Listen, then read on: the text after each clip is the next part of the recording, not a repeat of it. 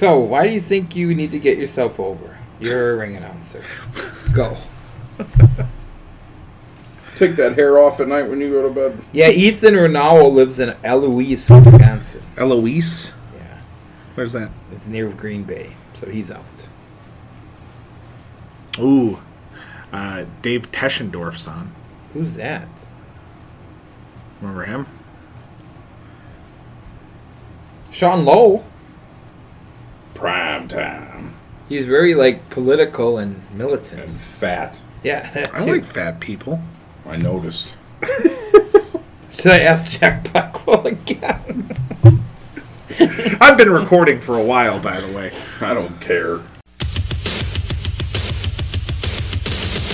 And welcome into Gravel Talk, ladies and gents. Thank you for joining us. Well, this week in the Spotlight and Squirt Circle, we are sitting down with Greg Gagne, the son of Vern Gagne. We're sitting down with Larry the Axe Hennig. We're sitting down in the Spotlight and Squirt Circle with Rhino and Darren Corbin, Zach Gowan, and we're sitting down with Dick Justice. You're listening to Gravel Talk, keeping you up to date on Midwestern independent wrestling. And we are live! Woo! We're going to get started here in a second. Are you done putting stuff in a hat? Everyone. I don't know. Anybody? Yeah. Corey Wells? You want to get Corey Wells down here? Yeah, I'm pretty sure it is, and I'm pretty sure that's a real long drive. How about Brandon Blaze? I mean, Also a long What if drive. he brings his girlfriend? Is that a plus? I don't know. is it a plus? I've never seen it. He does the raffle stuff for Frank. What By the way, about that's going to be our network. Tyler Bagans? What about Tyler Bagans? Okay. What about Jerry Girth? It's going to be called Raffle Talk, where we just talk about different raffles we've been a part of. I'm just going to put this out there. You invite Jerry Girth over here, he's going to leave with something. I'm not saying he's a thief, but he's constantly got his hand out on the internet. Who can park my 30-foot fucking RV for the next 60 days? Yeah. How about here we go. How about Randy Ritchie? That'd be fun. How about Rob Myers? We can ask him why he takes spank bank pictures of Melissa Banty. Have we looked into why Tyler's not here? Have we considered the fact that it might be because of Eddie Watson? It might be because of Eddie Watson. Where is Eddie Watson? Let's get him down here. He's probably outside. We're doing Eddie Watson. Hey, Josh Maxim's online. He's like our Joan Rivers. Yeah, Joan Rivers, basically, she had nothing going on, so she just... Yeah, I can be there. I can be there in 5 minutes, We Johnny. need somebody for the Tonight Show tonight. Oh, anybody called Joan Rivers? Dun, dun, dun, dun, dun, dun, dun, dun. How about Connie Hamilton? Who's Connie Hamilton? A D-list actress from the 80s? No, Scotty Hawk's wife. Oh, that one. Yeah. Her name is actually Connie Hamilton? That's what it says. Or is she just calling herself Connie Hamilton after the D-list actress? How about Pete Sisko? How about Matt Fu? Is he going to get put over by Vic Ross? I never made him you job to Oh, who was that? Johnny Barky Noodle. Is he online? Can I get him on? How about Kelly Nelson? Sock tits? No, white nips. Oh. White nips. Oh, God, how can you confuse sock tits and white nips? Yeah. Come on now. Jesus Christ. All right, are we ready? I guess we're ready. We're not. We're not ready? We're not ready. What needs to go in the hat?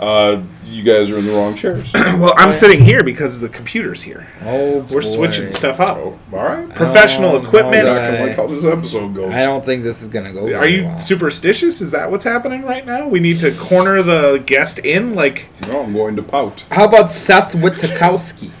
well, he is in the Oshkosh area, Yeah. is he not? Yeah. We can have him drive down when he gets 5 minutes away. We can cancel. What do you think? I hope all this ends up on the show. I do too. Us going through our phones trying to find a second person. You sure you don't want Sean Lowe, huh? Yeah, I'm sure. How about manservant Baxter? Whatever. Are you high? No. No, but I did just work the last 6 days in a row, and I'm super tired. Joey Eastman? Joey Eastman's in, like, Iowa, isn't he? it just- I thought it was an East Coast thing, but Lena Yinasioro? Who's that? Is that Lena D'Oro? It is. What about her? Would you? What about Kid Riotson? Come on, Illinois. man. You're just getting further and further away. I'm just trying here. Onyx. This is going to end up with, like, what about Junkyard Dog? Oh, what about Jesus Rodriguez? I would love to interview the Junkyard Dog. Hey, you got Jesus Rodriguez on your phone? No, I don't know who that is. Oh, he had that. That's one of the. That's Is one that of the Caribbean? Yeah. Okay. Yeah. Oh, I thought he had a hit in the early 90s. With what song? That was Jesus Jones. I Oh, think. sorry. Yeah. No on Andrew Reuter again? Mike Safford. What about Mike Safford? How about Mike Fleeshacker? Find him. I'd love to. Do you have his number? No. Because he'd do it. Oh, are you sure? He's probably 12 beers in already. Even better. Is this a new theme? That's Jesus Rodriguez. No, that's Jesus Jones. Same person. Well, in my book, it's Jesus Christ. What about Jesse Fairbanks? Come on. What? Come on. What? I'm out. Heather Lorraine? Let's just do an episode with Larry. All right. We can do an extended if we need to. All right. Are you ready? You got a hat? Oh, there's a hat. That's right there. All right. I'm going to get all screwed up now doing these intros. All right. I'm sorry. I'm sorry. All right.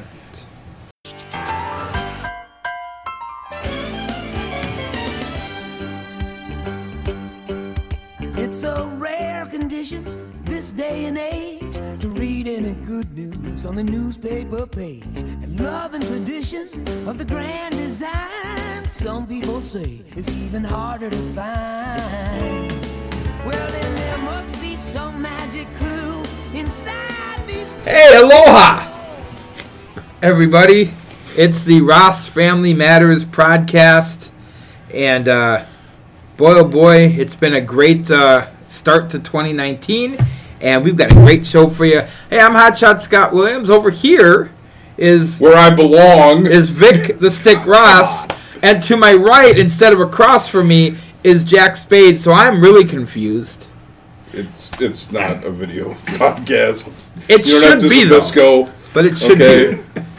Can we figure that technology out, by the way? Can we A do some webcam? video? Yeah. I have one. It's right here. We could Facebook Live Isn't this. that called a TV show? It's like a video blog. Yeah, a vlog. A video Vlog. cast. Webcast. Blog? Webcast. Yeah. Why, we should be webcasting. We should not.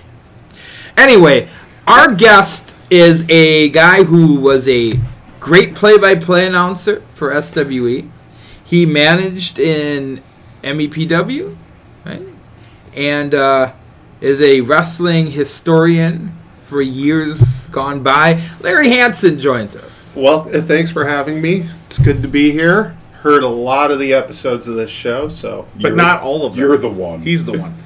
He's heard more than I'm one of your 72 Twitter followers. Hey, 72. Wait, hold on a minute. Whoa, that thing is in the tank. It's going downhill. What? I gotta We're check losing that. Twitter followers? No, he's don't way back on episode whatever. Oh. Even okay. the porn bots are done Just following kidding. us. 82. We've still gone backwards, but Okay. Who left us? I don't know. It doesn't tell me when they leave. Like, I don't get like. Butchie Davis? He's still in there, I think. All right. Was he in there? I don't know. So, Larry, you've heard the show. You've mentioned it. You know how this kind of rolls. So why don't you tell everybody how you got involved in doing play-by-play and then how you got to meet this motley crew of characters. Okay, well, I'm not going to go too far into my backstory because we'll get to that. But, grew up, big fan all my life, And during the time frame from hearing the story about how you guys got involved, there was no real indie scene when I was that age. And I grew up in Portland, Oregon. So there's no indie scene or anything like that where I could have gotten involved. Were you around for the Portland television stuff? Oh, yeah. Portland wrestling died when I was in my early 20s. Gotcha. So I saw Scotty the Body. I saw Buddy Rose. I saw Rip Oliver. I saw Roddy Piper, when I was like 9 or 10. The Grappler. The Grappler. He was a big star the last 4 or 5 years. I mean, he was a big deal. Nord the Barbarian, just Billy Jack Haynes, Billy Jerk Haynes, so... he's a fucking lunatic, right? Absolutely. Jesus Christ. I don't know. YouTube it. Yeah. Right now? Well, no. Lunatic. Yeah. So anyway, 2010, I'm a reporter for the newspaper in West Bend, and I see at a couple of gas stations signs for the Baby Haystacks. Was that his name? The big guy that died. Yes. Yeah. The big guy that died. There was a benefit show for him. Yeah. Oh, yes. So I called and talked to Mike Thompson, who's affectionately known as Michael Steiner. or you guys have another name for him. Good old Morgan. I'm not going to call him that. He hates that. I know he does. So anyway, I called him up. I did a story preceding the show, trying to drum up some interest. Because obviously, wrestling fan working at a newspaper, it's better than covering a board meeting, Right. So I come out the night of the show. I watch. I'm backstage taking pictures. Buck Zumhoff is there in the main event. Boy. What? You guys weren't in Powerhouse at that point for the last show? No, I was never. I think fully I at worked Powerhouse. the last show as a commissioner.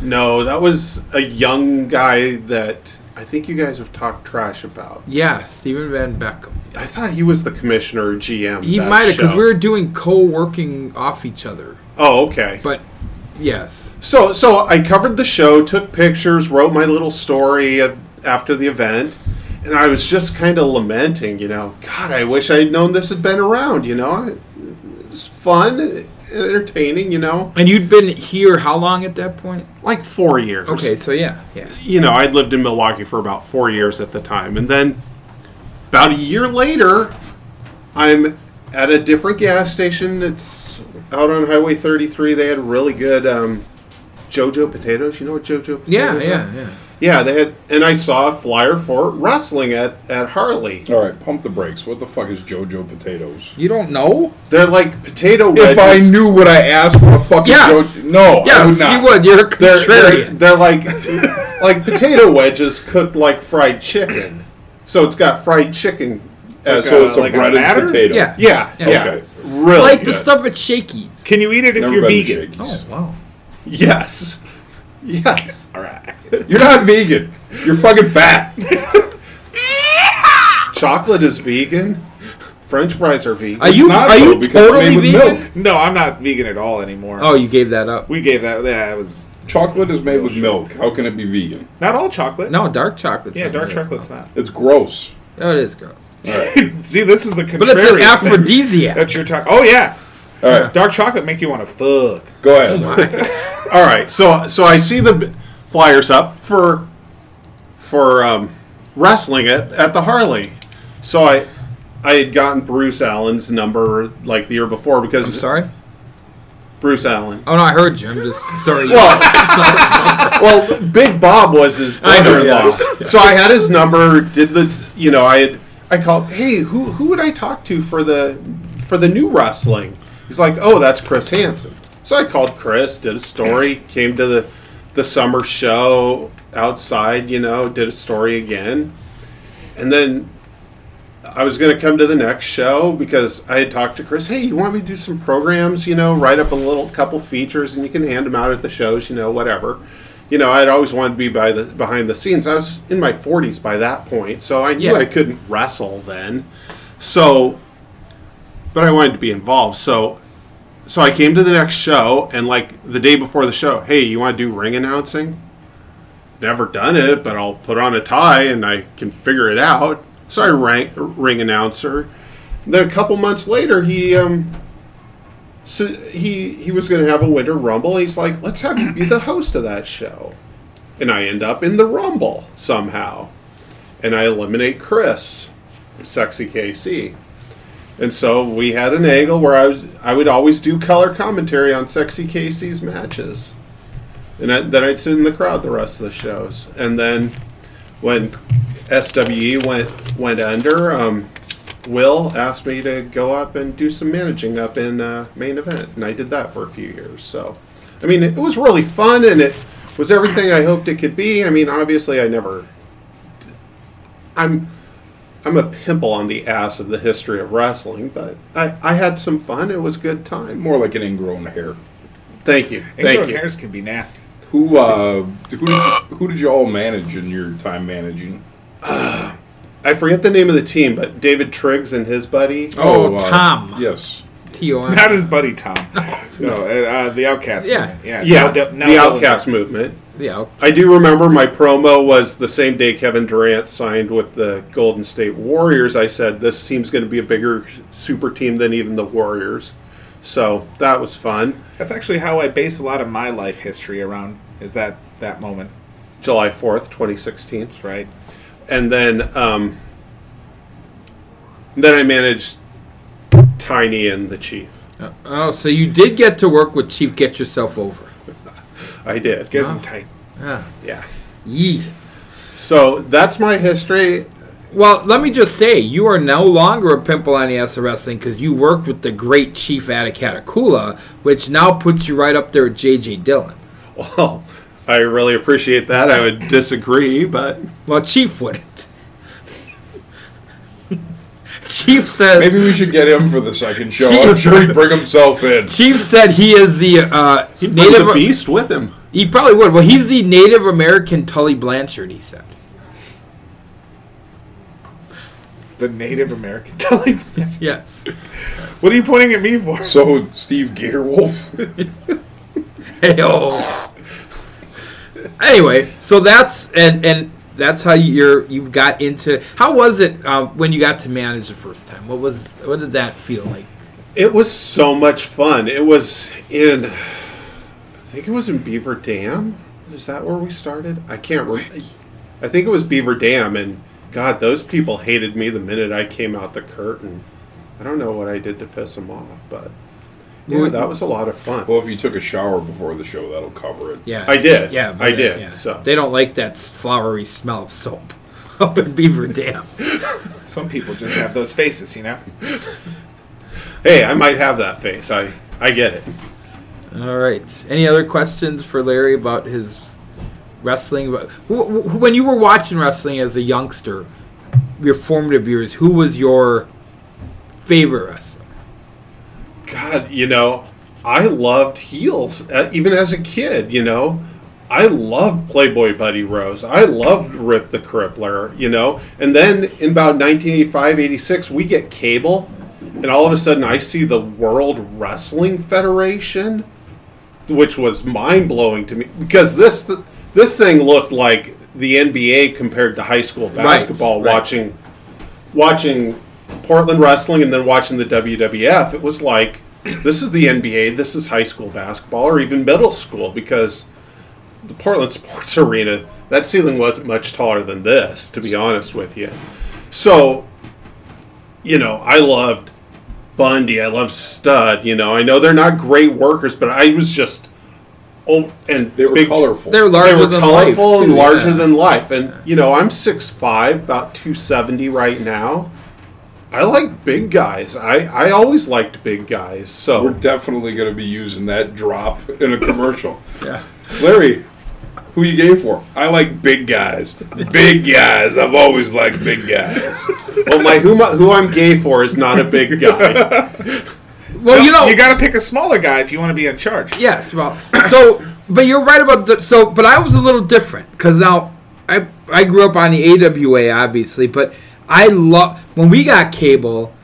The WWF was a thing, and I watched it, but I really gravitated to the Jim Crockett stuff because that was my first exposure to that.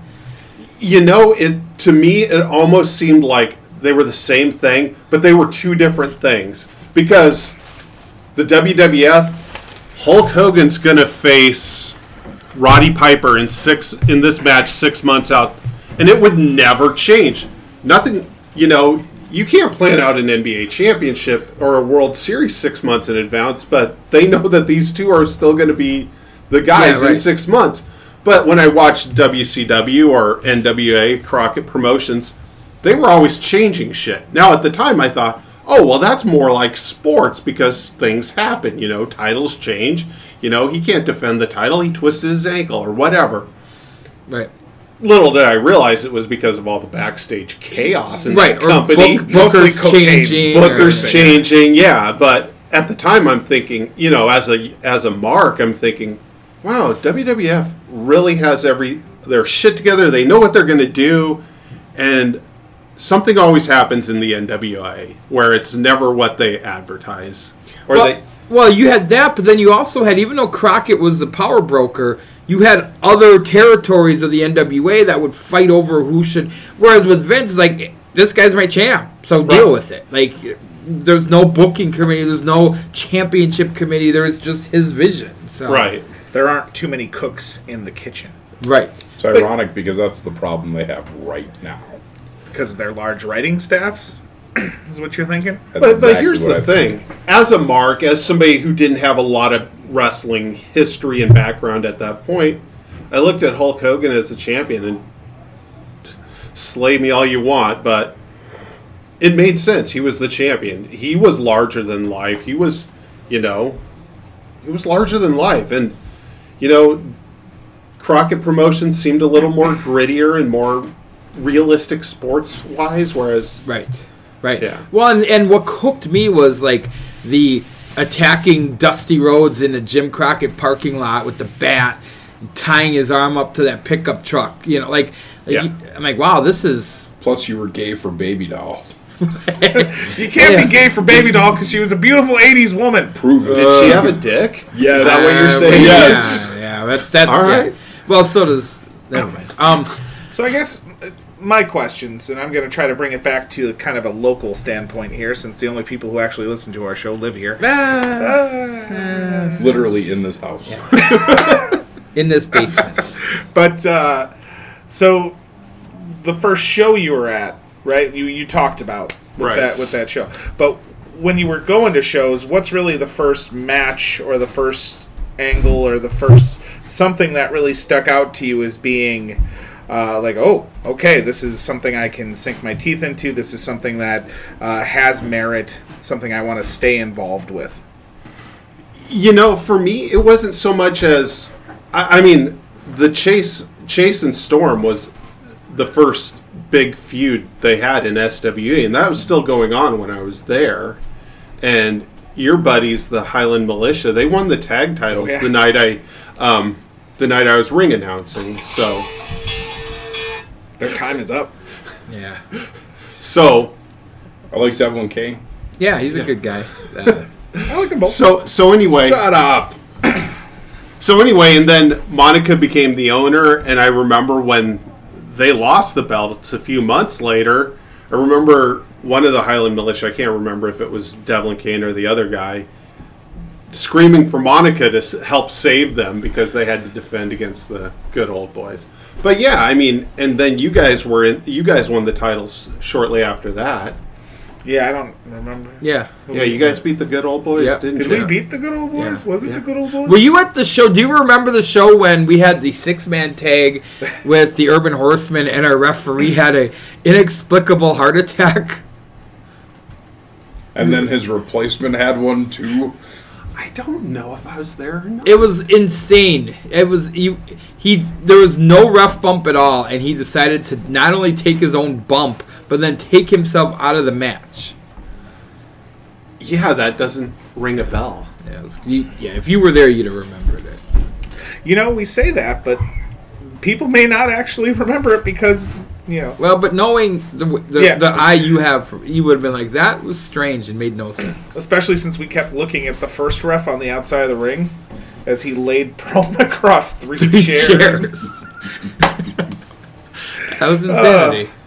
All right. So, Jesse, apparently we have to make a promo for our podcast, but I'm not exactly sure what we're supposed to say. Oh, come on, Nick. We just got to talk about Grapple Talk, where we talk about wrestling. It doesn't matter if it's the national stuff or the local stuff. That's true. I mean, regardless if it's WWE or our local talent, we cover it all. Oh, we also got to plug the social media. That's right. Facebook.com/The Grapple Talk, and you can follow us on Twitter @The Grapple Talk. Man, that was a really good promo. That was. High five. Yeah. Hey, what's up, everyone? This is Chris Lockman, host of the Smart Money Wrestling Podcast. Join me and my co-host, AJ Jensen, each week as we discuss all things professional wrestling. WWE, NXT, Ring of Honor, Lucha Underground, New Japan, as well as the local indie scene here in Wisconsin. We'll also bring you interviews with some of the Midwest up-and-coming independent stars and where you can see them in your area. You can find us on SoundCloud and iTunes, as well as on Twitter, @SmartMoney.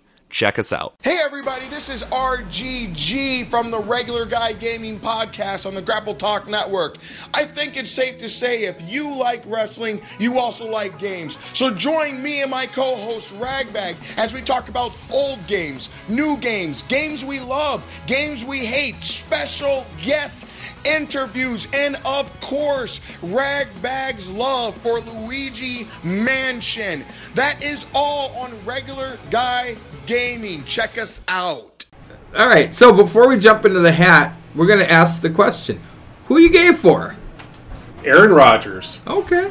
Wow. He's a good-looking Like an fella. athletic guy. Well, is he? How Aaron Rodgers is a bigger guy, right? Well, he's 6'2", but... No, everybody. The thing about Aaron Rodgers is he hates it when people say you look smaller than I thought you'd be. Yeah, he does hate that. So, Yeah. I'm thinking I could throw Would him you around say a that as little. you snuck behind him? I'm not really you wouldn't gay. say it as you snuck behind him. All right, so we're going to go into the hat. No, and we're not. No? What do we got next? See, we're in the wrong chairs. You don't remember the fucking format. Larry Hansen, what you been got going on? Well, I mean, obviously, you guys know. You saw me. Bullshit. You guys saw me as 400-pound Larry, and now I'm not. And I'm on my way to being 400-pound Larry. There you go. You're taking the weight he's At a lost. certain size, you have to change your name. So I'm glad you're bringing this up, though, because, yeah, you have done an amazing job with not only weight loss, but the running and the physical activity. It's amazing. Right. I'm just trying to get myself refocused on my running between that and work and coaching youth baseball. I coach a travel 11-year-old team, and we're doing our winter workouts right now, so that's kind of keeping me busy. Nice. So, yeah. Lane, what you been got going on? Yeah, that's right. I host this bitch now because we're all topsy-turvy. Ain't shit. I got the Winter Rumble coming up, although this will probably air past the Winter Rumble. The South Milwaukee Rumble. What's the difference? Who does the Winter Rumble was MEPW happened last week. Yeah. It happened already. Oh. Like literally, not even in broadcast time, but in real time. In real time. Were Okay. you supposed to be in that? I guess so. Get up there. You can still I was win. never eliminated, That's technically. right. No, the South Milwaukee Rumble for Angel Harmony. Yep. Yeah. And then the Legacy show next month on the 8th. Yeah. So I'll be at that one. Should I talk about my... No, I put it in the hat. Yeah. I put it in the hat. I won't talk about my ass. Well, I'll be at the same South Milwaukee Rumble, and I'll be maybe again for the 8th straight year in charge of booking the entire Rumble, which will be fun. Whoa, inside baseball. Yeah, and then I will be at the Legacy show as well. But then on Sunday the 10th, where he'll also book a Rumble, even though it's not on the show. Yeah. On Sunday the 10th, there's a really cool show, ACW. They run at Tanner's up in Kimberly once or twice a year. But this is the first time they're running a Sunday show. 3 o'clock. It'll be the week after the Super Bowl. It'll be a lot of fun. And it's 2 shows left before their big show, the ACW Wrestling Con, in which Mick Foley will be there. That's April 27th. Mick Foley will be there. Gangrel will be wrestling. Shane Douglas will be there. Francine will be there. Jack Swagger will be there. Mark Henry will be there. And you're going to want to be there too. Oh. Great. What about you? I have the South Milwaukee Rumble. And then not a damn thing in February because both of the shows I'm supposed to be at, I will be in the Dells on a family vacation. All right. But if you don't go to Legacy, go to RCCW February 8th up in La Crosse. Hey, did Maru get put in a van and driven away? Who gives a shit? Is that what I saw? Is he gone? Is that a He is taking a brief sabbatical. Okay. But now we're ruining this for the people who go to those shows. More Inside Baseball. Inside Baseball. That's the name of our new show. More Inside Baseball. How about that? Yeah, oh, they got all right. So we added some things to the hat while we were getting ready for the show and trying to find a guest for next week's show at the same time. So Inside Baseball. Ooh. What is that? Behind the scenes. Inside. Guess what? Podcasts look for guests. I bet you probably never knew that. You're informing that we record multiple. I didn't. I said next week's show. Yeah. I didn't say next week's show is going to take. See, you're the one who's giving the business. I'm sorry. I'm doing Vern Gagne would break your leg baseball. right now. Kevin Kelly would break your leg. Kevin Kelly would break my leg? Nails? No, yeah, Nails. Yeah. Oh, I thought you were talking about the one that worked for WWF and. Oh, the announcer? Yeah. No, the other Kevin Like Kelly. that. Yeah. Hi, I'm Kevin Kelly, and then he just hits me in the leg with a tire He iron. galooies you. Yeah, he gives you the old Tanya Harding. So is Tanya Harding in the hat? No. Met her. Did you? Yeah, right. Portland. Yeah. How was that? Was that? Is she as trashy as? I didn't warn you that things are sticky. Is she as trashy? Also known as cute as everybody thinks she is. Cute? Oh yeah. You thought Tanya Harding was cute? Yeah. Anyway. This is the perfect question, actually. The Big Mac or the Big Mick? The Big Mick. Yeah. What's the Big Mick? Coming to America. Come on. Oh, McDowell's, motherfucker. Hey, you know the sequel's coming up. That's what I hear. Yeah. It's been signed. I don't know if it's going to be any good. I don't know if I can racially answer this question. Let's ask a black man. Let's give him a holler. I'll give my answer. Yeah. It's the Big Mac because the Big Mick is fictional. Yeah. Hey, once again, I have like 4 numbers for this dude in my phone. Which one is it? I doubt I got it. We Facebook call it. Yeah, right? we Facebook call it. All right. So let me ask you this: since we're talking about it, the Big Mac or the similar Big Boy Burger? Still the Big Mac. Really? Yeah. Really? Yeah. Huh. What about you, Big Mac? Hey. What's up, motherfucker? Hey, it's time to ask a black man. You ready? Okay. All right. All right, go ahead and ask the question. All right, the question is the Big Mac or the Big Mick? The Big Mac, man. What the fuck is the Big Mick? Oh. You're the worst black guy in history. You didn't see Coming to America? What is a Big Mick? From Coming to America? Oh! Yeah, I'm still got to get with the Big Mick, man. Well, I mean, from the Big Mac. I want you to know that we're here today with Larry Hansen. Hello, Larry Hansen. How are you? Good. How are you, Masters? And we want to thank you for this. And your payment Don't you do it. No. Don't you do it. I'm not going to do it. I'm not going to do it. But I just want you to know that right now I'm going to pay you in a line from Coming to America. Are you ready? Sure. Yes! Yes! Fuck you too! He beat Joe Lewis's ass.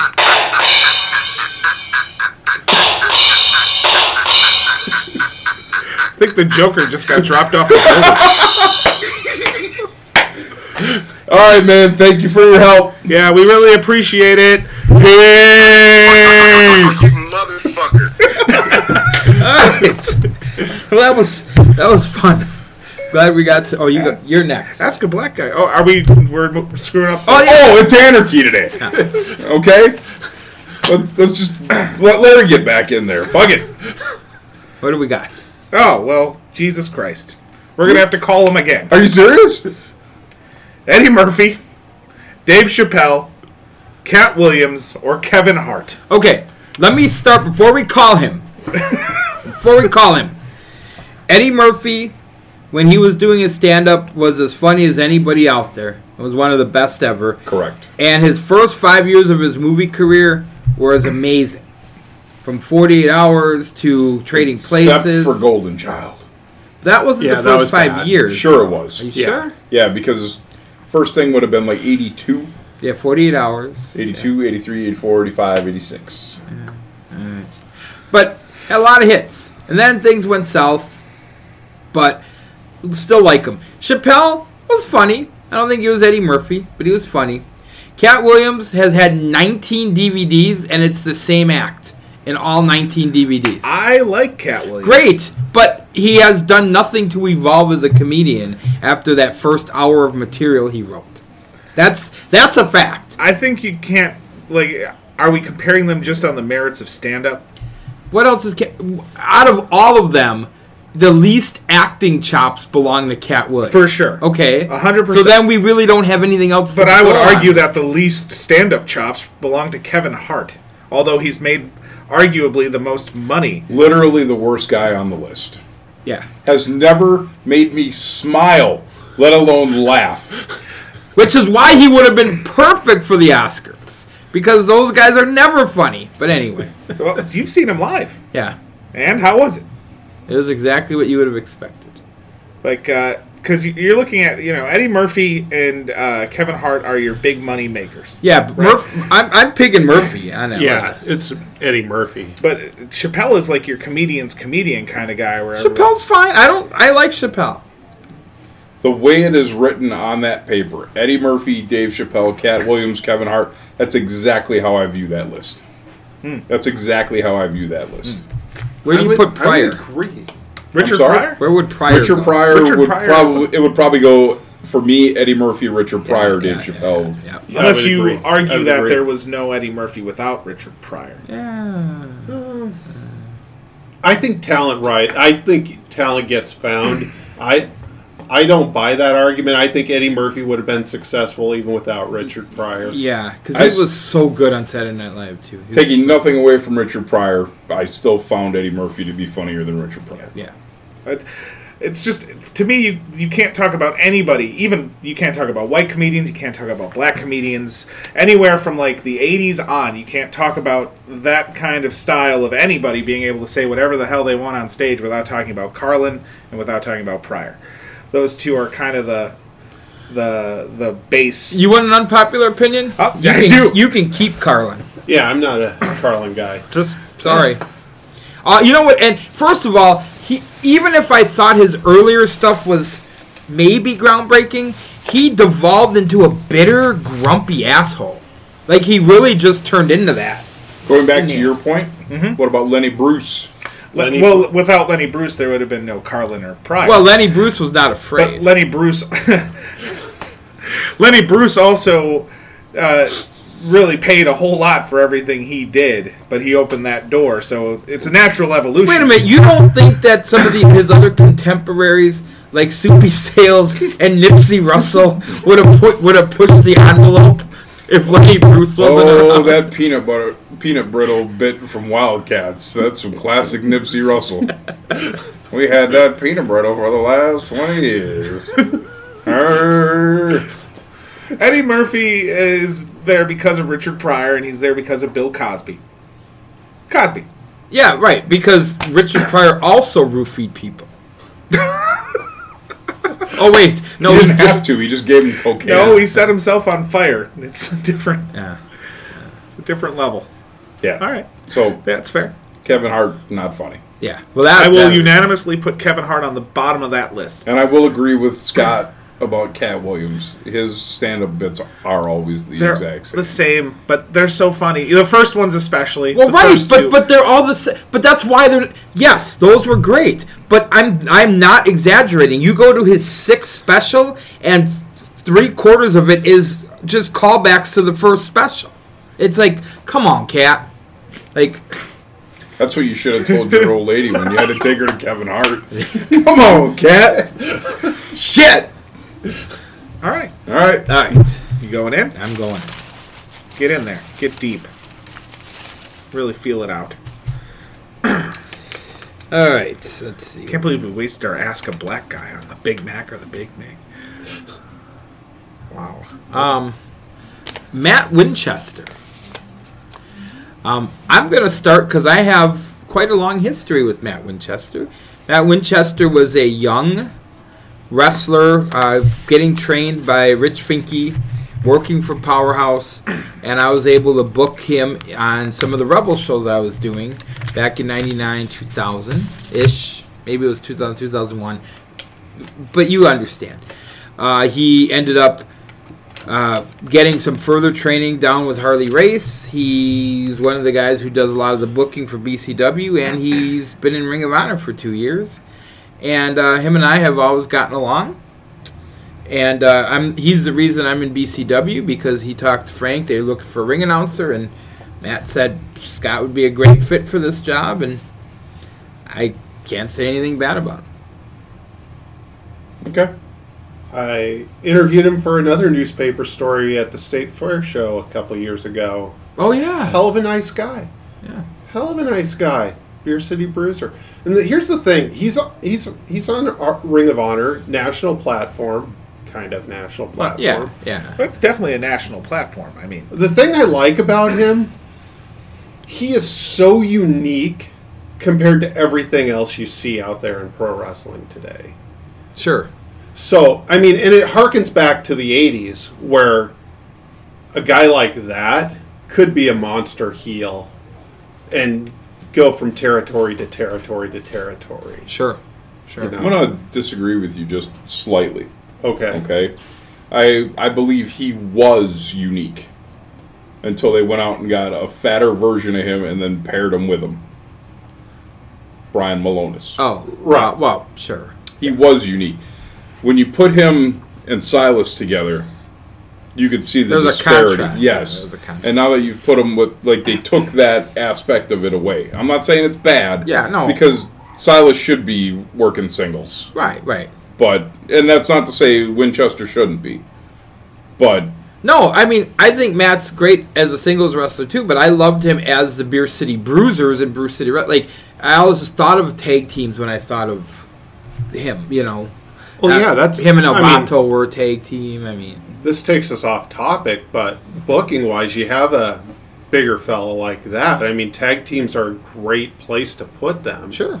Whether Flyer, whether they're Power Guy, whether they're a heel and they're, you know, pounding on the face in peril, or whether they're the hot tag guy in a face team, putting bigger guys like that in tag teams is always a great way to go. Well, we've talked about this, and so I don't want to rehash it, but we talked about the death of tag team wrestling, because I grew up... Tag team wrestling was my favorite. Like, as much as I liked Ric Flair, tag team wrestling and a strong tag team division with 8 to 10 legit teams in your division, that was fun. And you could build your career on that. Absolutely. You could be a career tag guy. You could be somebody who didn't have charisma, or somebody who didn't have as much in-ring skill but had the charisma. Right. And you could take those two guys and pair them together and form something that allowed them to basically elongate their career. Bobby Eaton, perfect my example. God, yeah. No charisma, great worker. Mm-hmm. They always put him with a charismatic guy, and like Stan Lane, who was charismatic, but not the best worker. Well, he was just he was just known for his strong charisma. You know what else? He was known for perpetually wearing a sweater in the ring. He grew it. He can wear it. Yeah, that's right. All right. So you gonna chime in here? I like him. Oh, that's my bit. Is it? It is. Anarchy. All right, well, I have a complicated history with Matt Winchester. Oh. We're not going to get into, like, it because it's anything that went... I think we talked about it already. And we did. And anything that went negative there is pretty much squashed. He's not a fan of my work. I can tell you that, which is fine. Who is? But I have a hard time harboring any ill will towards the guy because I like so many of the people that he's helped get into the business at this point through that school. Mm-hmm. That's a good point. I mean, he's the head trainer for... Yep.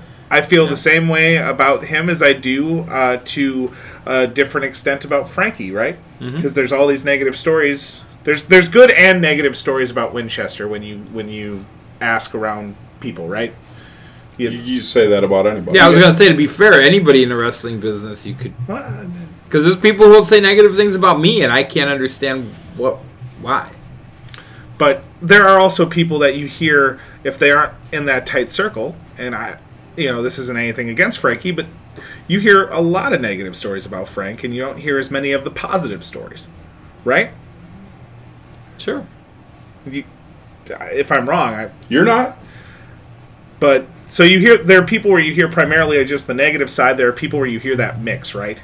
But then you see the people that they've helped get into the business, and then I can't judge them as negatively because they seem to have done right by those people.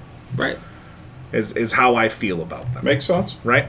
Mm-hmm. So, that's fine that we're never going to be great, but I do appreciate, some of the people I've met because of him. Is how I'm going to leave by that. bringing people in that you've become friends with, and that makes sense. Right? It's you, right? I like him. Is basically what I'm saying. You're going to skip as an ode to the anarchy. How could it possibly be my turn? Why are you so superstitious? I don't understand. Next time I'm going to sit on the stairs. We need to call Masters back and ask a black guy why we're all fakakta today. You know who sits on the stairs? Luca. No, she lived on the second floor. Yeah, but she was always She got her ass beat nightly. I think Luca was a he. He was a little boy, right? Yeah. Oh, this is one of my favorite recurring segments on the show. Scott, what character would you be in Mad About You? Oh my God! Do I even remember that? Shit, Helen Hunt. No, she was a star. Was anybody a star on Mad About You? Yes, Helen Hunt and Paul Reiser. A star. For TV in the late 80s, early 90s, Paul Reiser was starish. Paul Reiser was in Beverly Hills Cop, for crying out loud. He was. He was indeed. Paul Reiser. For those of you at home, there's two of them feverishly working their phones to get a cast list from Mad About You. Right, I'm trying to find the recurring Remember, you're going to have to find somebody like when it shows You'd episodes. be like Richard Kind. You'd be Dr. Mark Devon. How many episodes was he in? Let's 7. See. Cyndi Lauper is a regular cast. Jerry member. Adler. How many? As Mr. Wicker, the apartment building superintendent, for 10 episodes. That's me then. I'll take it. Or Hank Azaria for 15. Because that's what... Well, Hank Azaria is too big of a star. So, essentially, if you're new to the show, I am the redheaded stepchild of the Ross family. So, when the bit is, we find non-important characters. Judy Geeson. I don't know. I'll stick with... You'd be Cyndi Lauper's character, I think. I want to be the super. He's going to be the super. He's going to want to be... You're going to want to be that super. Was he a better super than creepy Schneider from One Day at a Time? Even in the 70s, that mustache was gross. Listen, if there's a reason for the Me Too movement, it should be Pat Harrington's character alone. Yeah, there was only one reason he was hanging around that apartment, and it was 3 women. Yeah. Some of questionable age. Yeah. I like the pack of squares rolled up, too. I'll tell you what, man, that was a thing at one point, though, because I can remember as a kid going to the zoo with my parents and my dad having one rolled up in his... Okay. And he also had a knife in his boot. He did not. All right. He had to watch out for Balmuto. You always got to watch out for Balmuto. I felt like Balmuto was a dog that led an Iditarod race. Thoughts, and this is going to probably go right over your head because of the fact that you lived in Portland at the time. Thoughts on Bowling with the Champs? Okay, so Larry Hansen, before we get into this, I'm going to tell you that we had 2 bowling shows in Milwaukee. We had a nightly show every night on Channel 18, Monday through Friday, the bowling game, in which people would only roll the 7th, 8th, 9th, and 10th frame. And if you got a strike in certain frames, it would be mystery prizes, right? Okay. Okay. And then on Sunday, so again, you're talking WWF versus high school. Right. So the Bowling with the Champs was the big show. They go to, I forgot where they shot it, but it had good production value. Red carpet, wasn't it? Yeah. And it would be 2 people bowling against each other in actual competitive bowling, unlike that gimmicky bowling with the the bowling game was like bar league teams that would go on and do their little bullshit. But they only do 3 frames. But Bowling with the Champs was actually head to head, one guy against one or one lady against one lady. Was that Hank Stoddard that did I don't know. I do know that the bowling game was Lee Rothman and Tom Cole. Yeah, was Big Earn McCracken on? He was not. I wish Big Earn, but he was always there in the morning when I got up. See, when I think about bowling, I just think about Pleasantville, where there's that town-wide emergency, and the guy's like, Thank God we're in a bowling alley. We're safe now. I have no idea what you're talking about right Never now. seen The movie Pleasantville? No. Yeah, I did. Reese Witherspoon's in it. Of course I saw it. That's that a boy. Hey, come on now. Radio fist pounds, everybody. This show is really falling apart. Hank Stoddard. I was right. All right. Hank Stoddard. Anyway, it's probably come out of the hat. I do have beginning Alzheimer's. Kingpin or Big Lebowski better bowling movie? Big Lebowski. Really? I like Kingpin. I gotta go Kingpin. I'm going to tell you that I love them both. In fact, I just watched The Big Lebowski yesterday. But Jesus. Kingpin is the funnier movie. And here's the other reason why on default Kingpin wins, because there's no Kingpin without bowling. I think you could still make a Big Lebowski if you took the bowling part. Yeah, you can, because they're only in the bowling alley, like 15 minutes total. But there'd be no teaching the Amish guy how to bowl if bowling wasn't the centerpiece. Right. So. Right. That's fair. Yeah, that's fair. And I can't say I've honestly seen The Big Lebowski all the way through. I've never seen Bowling with the Champs because I think I'm probably You were too young. It went off there in 85. Yeah, and I was born in 85. Yeah. And I'm not going to be one of those, like, because I can be a dick to people who are like, I didn't see the Brady Bunch, I was born in 85. I'm like, yeah, there's things called reruns. Yeah, it's they didn't run reruns of Bowling with the Champs. Right. So I wouldn't have expected. For the record, they have YouTube of that? They do. Well, I'm for sure. Nobody asked. I'll take the bowling game over Bowling with the Champs. It's because you like Rich's House of Cakes, right? Fuck yeah, I do. See? That was one of the prizes. It's on 27th Street still to this day. I passed Rich's House of Cakes. All right. All right, what do we got?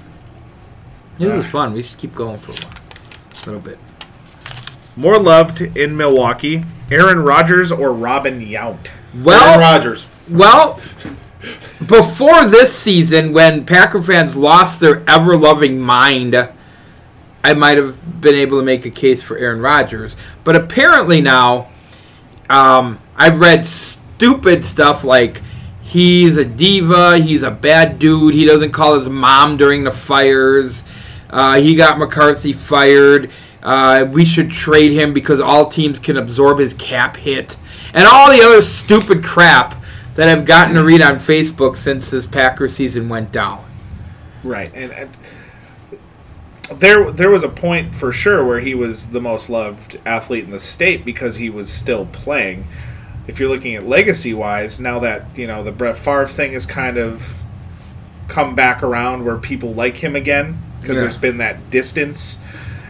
Time heals all wounds. Time heals it. I think you can make the argument that Brett Favre is still more popular at this point generally than Aaron Rodgers, but Robin Yount in Milwaukee it's Robin Yount. Well, I think in Milwaukee it's Robin Yount. In my mind, it's Aaron Rodgers because Aaron Rodgers is still my favorite Packer of all time. Right. Robin Yount's not my favorite Brewer of all time. Now, that's fucking blasphemy. I'm sorry. It's Dick Davis. Here's the thing.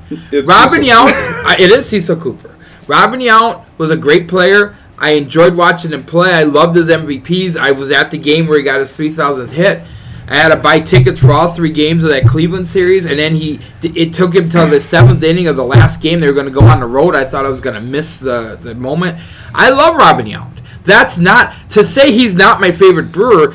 Is not again because we now live in this polarizing black and white world that people are going to say, oh, see, he hates Robin Yount and thinks he's a piece of shit. That's not what I'm saying. That's exactly what I was Robin saying. Yount is probably my second favorite Brewer. Cecil Cooper was the glue on that team from 78 to 83 when they had the best record in the American League over those 5 years, even though they only had the best record 1 year, but you know what I mean. Yeah.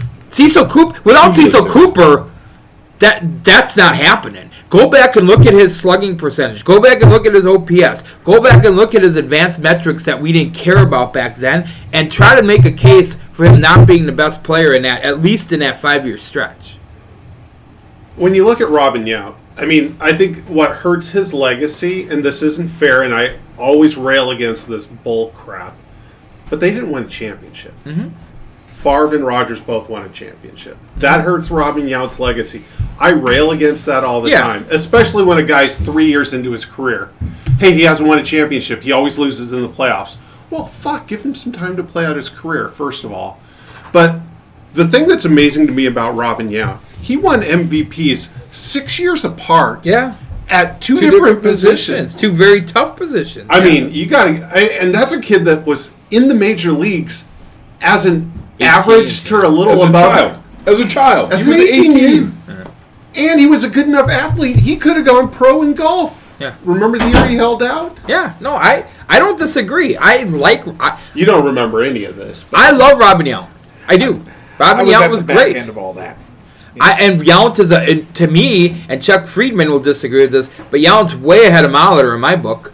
Don't even get me started on how I keep hearing how the Brewers screwed Paul Molitor. The Brewers didn't screw Paul Molitor. Molitor even admitted 2 years after the fact that the Brewers offered him exactly what Toronto did, but he wanted to go win a World Series, and he threw the franchise under the bus to do it by making it look like he got lowballed.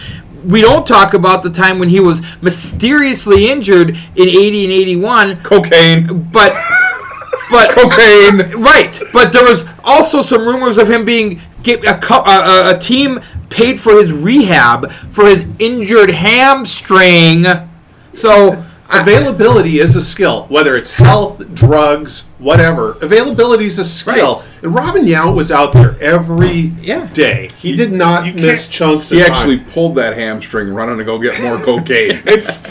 I'm sorry, I'm going to say this right now. The needing to win a championship thing to be considered a great player argument, that can't be an accurate argument. Not great. Because... elite. Well, here's the thing. You can't win a championship by yourself. I get that, but that's not how people look at it. You put yourself in a position to win a champion. Now you see it in the NBA all the time, where guys are putting themselves in a position and grabbing two other dudes. But you can't do that in baseball and football. You can't. Right. Because Mike Trout would have 5 World Series if you could do it by yourself in baseball. Yeah, right. Because that guy's not only been the best player in baseball, he's been historically great. Right. I'm just saying it's a skewed argument because you put yourself... it's luck and putting yourself in a position. No, but the question was who's most popular, and I think the fact that Robin Yount didn't bring a championship here does affect his popularity a little. It doesn't make him a lesser player. Does Aaron Rodgers have lemonade? Here's the other thing. The reason that you can't make that argument in baseball is not... You only bat once every 9 times. People can say with a quarterback, and again, I don't agree with it either, but they can say with a quarterback, well, I'm going to hold him to a higher standard because he didn't win a championship because he starts every play with the ball in his hand. Okay? Right? Fine. Fair or not? Only half the plays because... on offense, he starts every play with the ball. He does. Every snap starts... Right. No, I'm talking about there's a defense. He has nothing to do with his defense. But in baseball... You bat once every 9 times. If nobody gets on base in front of you, you can't do a damn thing about that. And you absolutely can do that in baseball. You can go to the Red Sox. You can go to the Yankees. You can go to any of those teams that are willing to pay. Yeah, and how did that work for the Yankees? But you're missing the point. You can do it in basketball, and you're going to make the championship. It's been proven out. It doesn't get proven out in baseball because every year, if you go back, the team with the highest payroll doesn't usually win the World Series. Last year was actually a rare anomaly where the team with the best record won the World Series. It usually doesn't happen that way. So you may get to the playoffs, but you're not guaranteeing a championship. In basketball, teams are guaranteeing themselves a championship game. Yeah, because... And in basketball, the 7-game series is a great equalizer. In baseball, of all sports, you have a 1-game playoff and a best of 5, which doesn't prove anything as far as the quality of a team. Right. So. Okay. All right. You know who my favorite brewer is? Is that... Oh, John Jaha. I thought you were going to say Mark Brohard. I went to the same grade school as John Jaha. He was in 5th grade when I was in 1st grade. He was a legend in that school already. In 5th grade. Was he a jerk in 5th grade? I couldn't look at him that way as somebody who was just beginning to love sports when I was in 1st grade. Here's this great athlete who's on the Gilbert Park basketball team and the Gilbert Park baseball teams, and he's just the best player by far. Did he have a head like a canned ham then? I don't remember that part. I just remember. I just want to wrap this segment with fuck Jimmy Gantner. Hey, you know who you should get for your podcast is Jimmy Gantner, because he'll do anything, anywhere in this state. Can we get John Johnson? Hey, he'll be at Brewer Fest. Should we go talk to him? No? No? You're No. out. You're out. You don't want Jim Gapner? You know who kind of stiffed us on an autograph once was Dan Plesac. You know who stiffed me on an autograph when I was 9 years old? Playboy Buddy Rose. Oh. What's in there? Dwight Bernard. Remember him? I do remember Yeah. Dwight Bernard, yeah. Did he stiff you? He did. Who of all... If I were Dwight Bernard, I'd be begging to sign something. What a jerk. Remember Mark Brohard? I do. Yeah. But how hard did he bro? Hey-oh. Crazy Jimmy. Jimmy Goomba. Let me tell you something. It's like this. Okay. All right? So, Crazy Jimmy, Jay Real, Jimmy Goomba, he had many different gimmicks. He was, it still is, one of the coolest people I ever got to meet in the wrestling business. Funny guy. Lives in North Carolina now. Still wrestles from time to time. Man, Jimmy was great. Can you explain your understanding of the circumstances of why he had to move to North Carolina? I don't know. I know that he was a roommate of Doug Dillon's. So maybe Doug ate all the food and he had to get out of town. Vic, what about you? Do you remember the rumor and the rumors of why Jimmy had to move?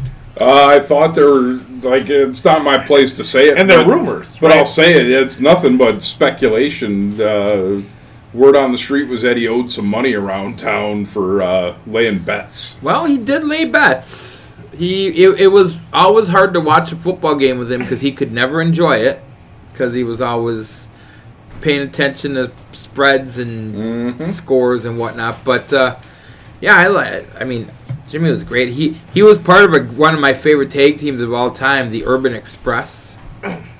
Him and Jared Jacks. Legendary penis. Both of them. yeah, actually both of them. That's accurate, yes. We went to Crookston, Minnesota once to do a show for El Vado, as you like to say it. Yeah. That means the Vado in Spanish. And I wrestled Brian because that's what everybody had me do back then. Just get pummeled by Brian for 15 minutes. And when I came in the back, Jimmy must have wrestled like a match or two before us. Because when I came through the curtain to the back, it was in an armory. And you had to pass the showers. And as I passed the shower, Jimmy was in there showering. And I swear he almost put my eye out with that. Yeah, that was... But, you know, it was legendary because I had heard sideways, like, there were people who swore up and down that it was, you know, there, all of it, all however many flaccid inches of it. Okay. But then there were people that also swore up and down that he had special trunks made with a pocket. Oh, these weren't trunks. Then I can promise you. Yeah. The guy had a fucking baby arm hanging from him. And just above his testicles. And it's not that we went out of our way to look, because Jimmy also would like to finish his matches and then spend about 20 minutes buck naked in the locker room. Yeah. Well, wouldn't you? Well, of course I would.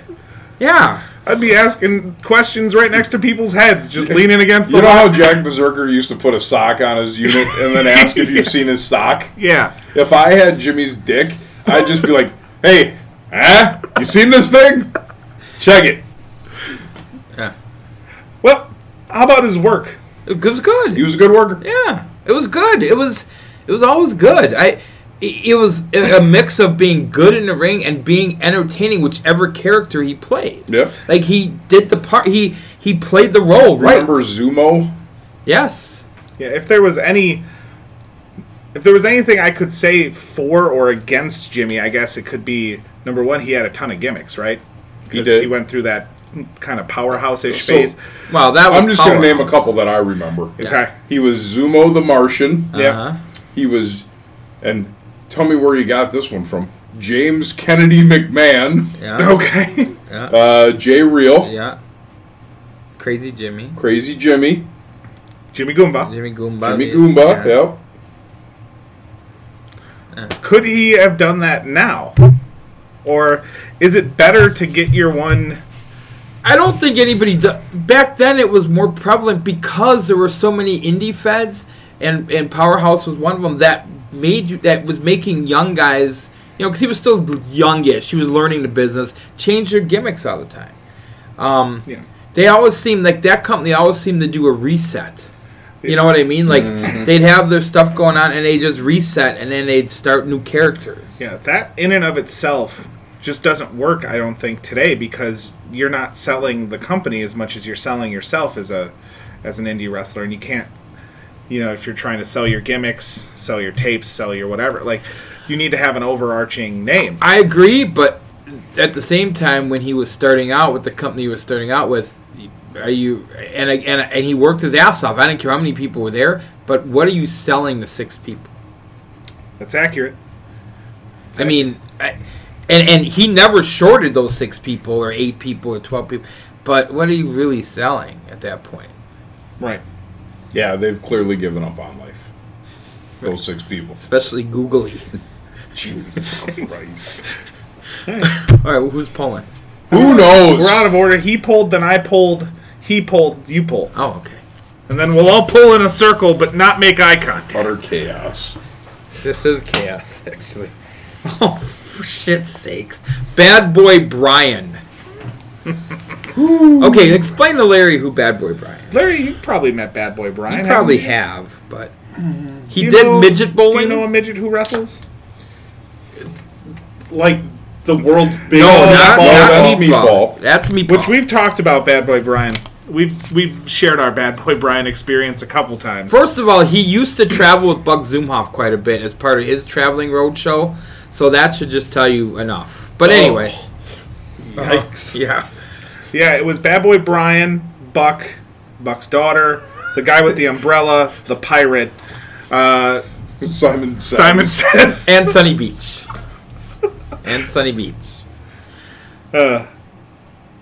Okay, I don't like the guy. The guy basically ruined a show we were on. We were doing an outdoor show at a bar in a parking lot with literally had 2 light poles with the lights that overhang, and that was all we had for light. So we had to get the trucks. Yeah, well that Is came that the later. show that started really late? It started Yes. at 9. That's Bad Boy Brian. Because Bad Boy Brian spent 2 hours trying to get the midget bowling stuff in the bar, which you could have done after the show inside, so we could have used the light to do the wrestling show outside. Not just any midget bowling, but greased up midget ramp bowling. And by the way, he used the term midget, not us. We're just repeating that. It's a term. It's a word. It's a little fella. Yeah. Anyway, It's a shithead. yeah, he was. Don't worry, he can't hear me. He's fucking deaf, too. Hold on. Can I ask a question? Yes. Without being offensive to any little person that may be listening to the show here too, or having somebody else listen to the show for them. Why are there so many health issues around our business with the little people? Why are there so many health issues with people in the wrestling business? Period. Well, I'm going to ask you a question to your question. Sure. When you are a midget, dwarf, little person, however you want to call it, is that considered a birth defect? It's a great question. Because if that's considered a birth defect, Yeah. that would lead to other health issues. Your cells aren't as strong. But like Dylan, outside of Dylan, Dylan being seems a small fellow. he had some health issues, or had. Well, at some I'm point. not aware of that. But that's neither here nor there. He's the healthiest one. Not only do all of the other little people, dwarf, midget mites that I've ever seen in the business have health issues, they also drink like fishes, right? They've also been heavy smokers. They show up with a Mountain Dew bottle the size of their body. Well, this is what I want to say. All right. Wait a minute. You tell me, other than some of the guys who are really ripped in wrestling, and they're putting other things in their body, not shitty food, but you tell me the average rank and file indie wrestler, for example, who takes care of themselves. Well, and I know I'm not one to talk, but I have a very simple life credo, you've heard my life credo. Yes. When we see, for instance, a fat woman smoking. Uh-huh. And what's that credo? Pick a thing that's going to kill you. Pick one thing that's going to kill you. But let me ask you this. I picked it. Let's look at Andre the Giant. What'd you pick? Food. Yeah. That's where I was going to go. Yeah. This is why I think the little guys live so hard is because just like the opposite, the giant, your fucking body hurts all the fucking time. Mm-hmm. Like, it takes so much extra effort to get into the car, to go up the stairs. That's fucking hard, wear and tear on the body. And I think that they're looking to ease that pain. Right. And I'll even go a little further back. I'll bet you a guy like Andre the Giant and a guy like Little Tokyo both probably were ostracized in school at a young age. For sure. Picked on, looked at weird. It's maybe bullied. I mean, I don't know who's going to bully Andre the Giant, but I mean, if he's tall and skinny, I mean, maybe everybody. I mean, hey, if there's 15 of them, they can get the job done. So, again, in a trench coat. How do people? What do they do to soothe some of that? Right? I mean, I don't know. Meatball, I never saw do any of the, the real hard living either. Saw him smoke. Yeah, I saw. I never saw that. He used to be a roadie at the rave. Yes. Yes, I saw that. He was at the Motorhead concert, wasn't he? Mm-hmm. Yeah. Perfect roadie. It's suspense. It's suspense. Anyway. All right. Cool. Yeah. All right. Who's next? We're just going. We'll go a couple more. Let's do two more. Let's do two more. We get an extra special. Larry, I know Larry's got to go, but yeah, we were good. I'm good. Another one, Scott character. Oh no, this is. I hope it's a show I watched. The show is Step by Step. Who the hell's writing this shit? Who watched Step by Step? Patrick Duffy. No, my dad had no time for that show. No, he was on that show.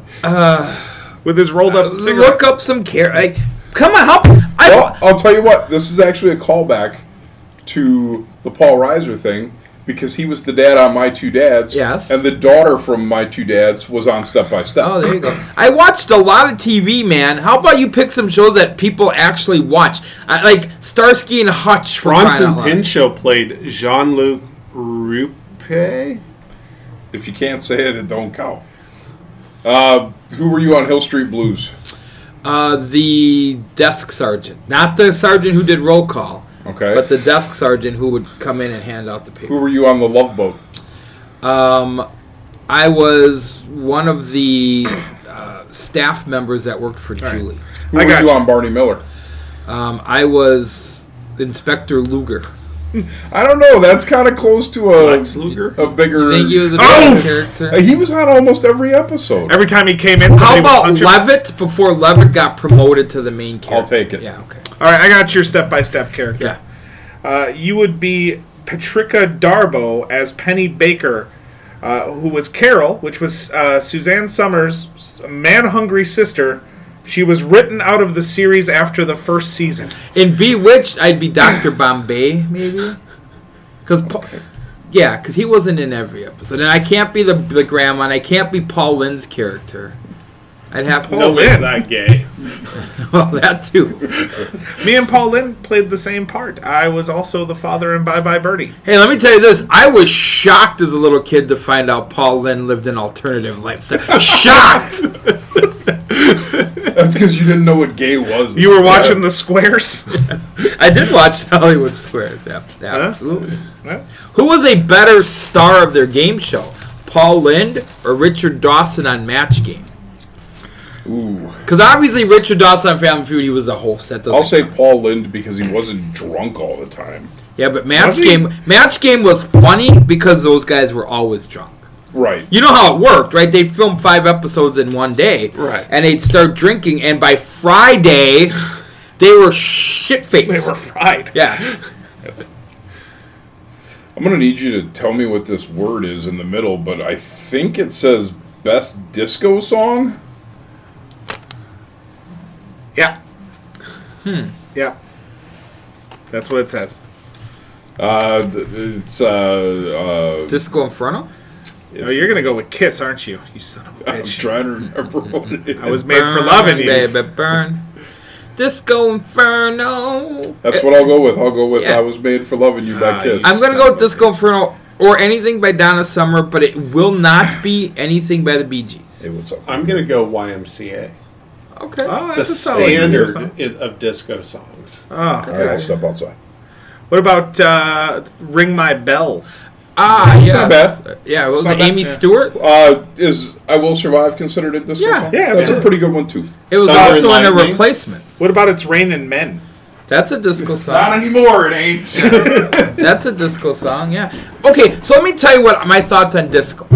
And I put disco in the same category as hair metal. Okay? Okay. I went to many hair metal concerts in the mid-'80s.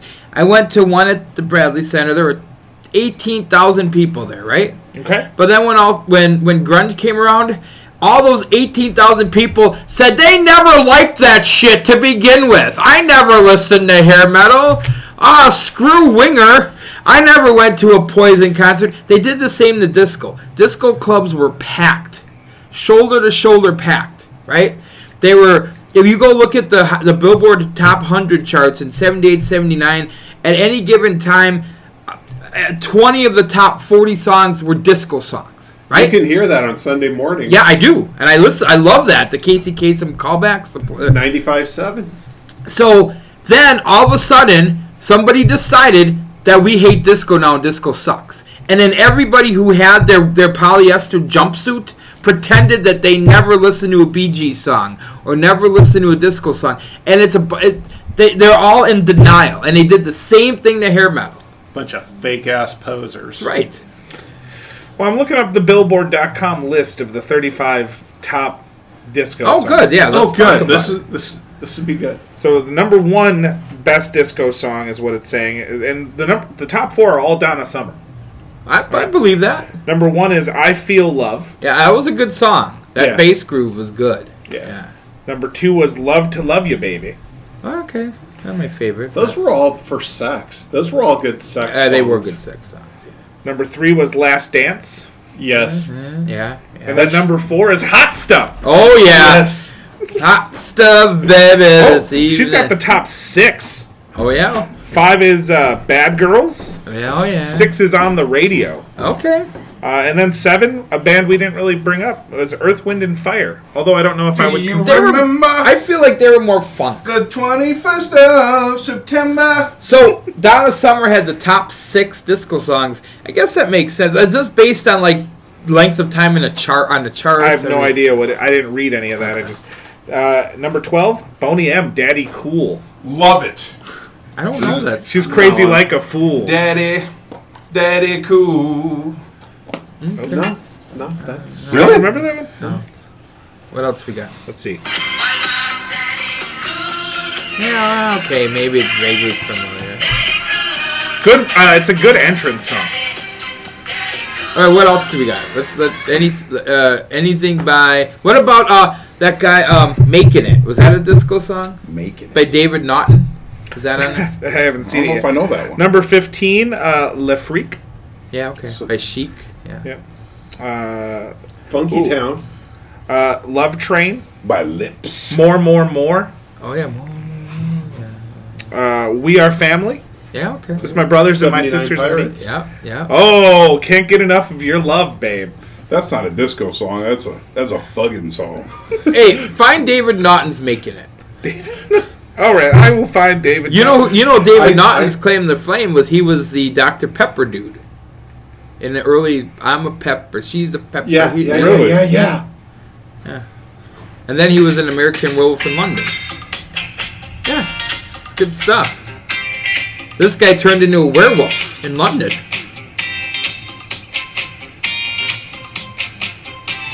Oh yeah, this is good stuff. Let it hear. All right, that's good. No.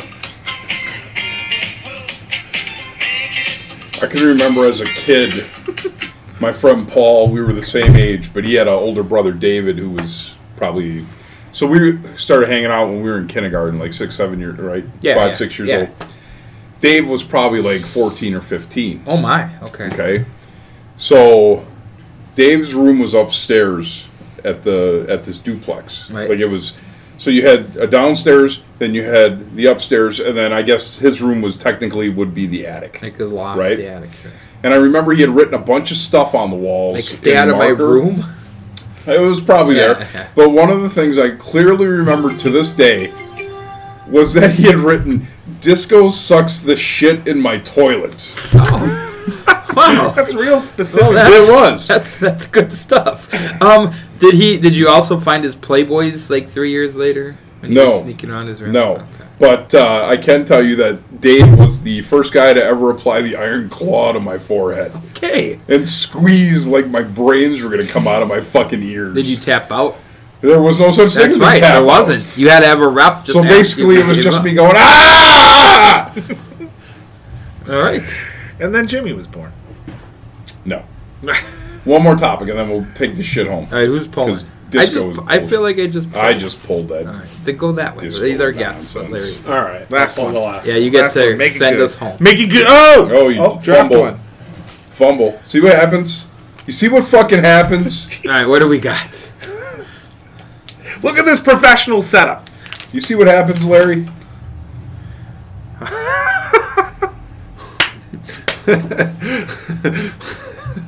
Can you even read my writing on that? Yeah.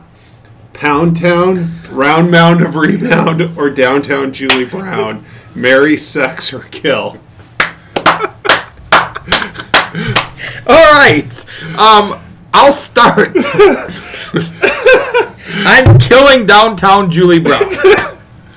Okay. Wubba, wubba, wubba. I'm marrying the Round Mound of Rebound because I don't have to have sex to be married to him, and I'm sexing up Pound Town. That's terrible. Vic? All right, I need the list. What is Pound Town? Pound Town is Maru's girlfriend. Oh. She has a name. She's a scientist. I don't know her. Yeah. All right. But we call her Pound Town because that's where he takes Can I her. look and see what Julie Brown looks like these days? Oh, yes, you can. All right. You can. Blaine, why don't you take this one? Well, I'm going to be honest with you. Yeah. Being the straightest man in the country, I'm going to kill Charles Barkley. Really? So you want to listen to Wubba Wubba Wubba for the rest of your life? I'm going to sex up Downtown Julie Brown. All right? Because it's just once, right? Yeah. It's just once. Yeah. And I'm going to marry Pound Town because she's a nice lady. And her science stuff could make you some money. Yeah, her phytosynicus science. Photosynthesis? No. All right. I have my answer. Are you proud of it? Well, I'm not proud of anything on this show. I am going to sleep with Pound Town. Yeah. All right. Once, yep. I am going to marry the Round Mound of Rebound because Charles Barkley got that money. Yeah. See? He's broke. And I'm going to kill this monster known as Downtown Julie Yes. Brown. Yes. I'm going to have her exorcised from the planet. I'm pretty sure Yes. she's the villain in Insidious.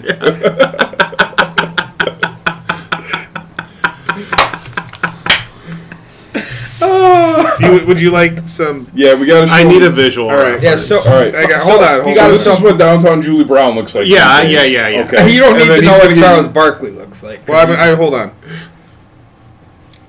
But we're gonna, This is Charles Barkley.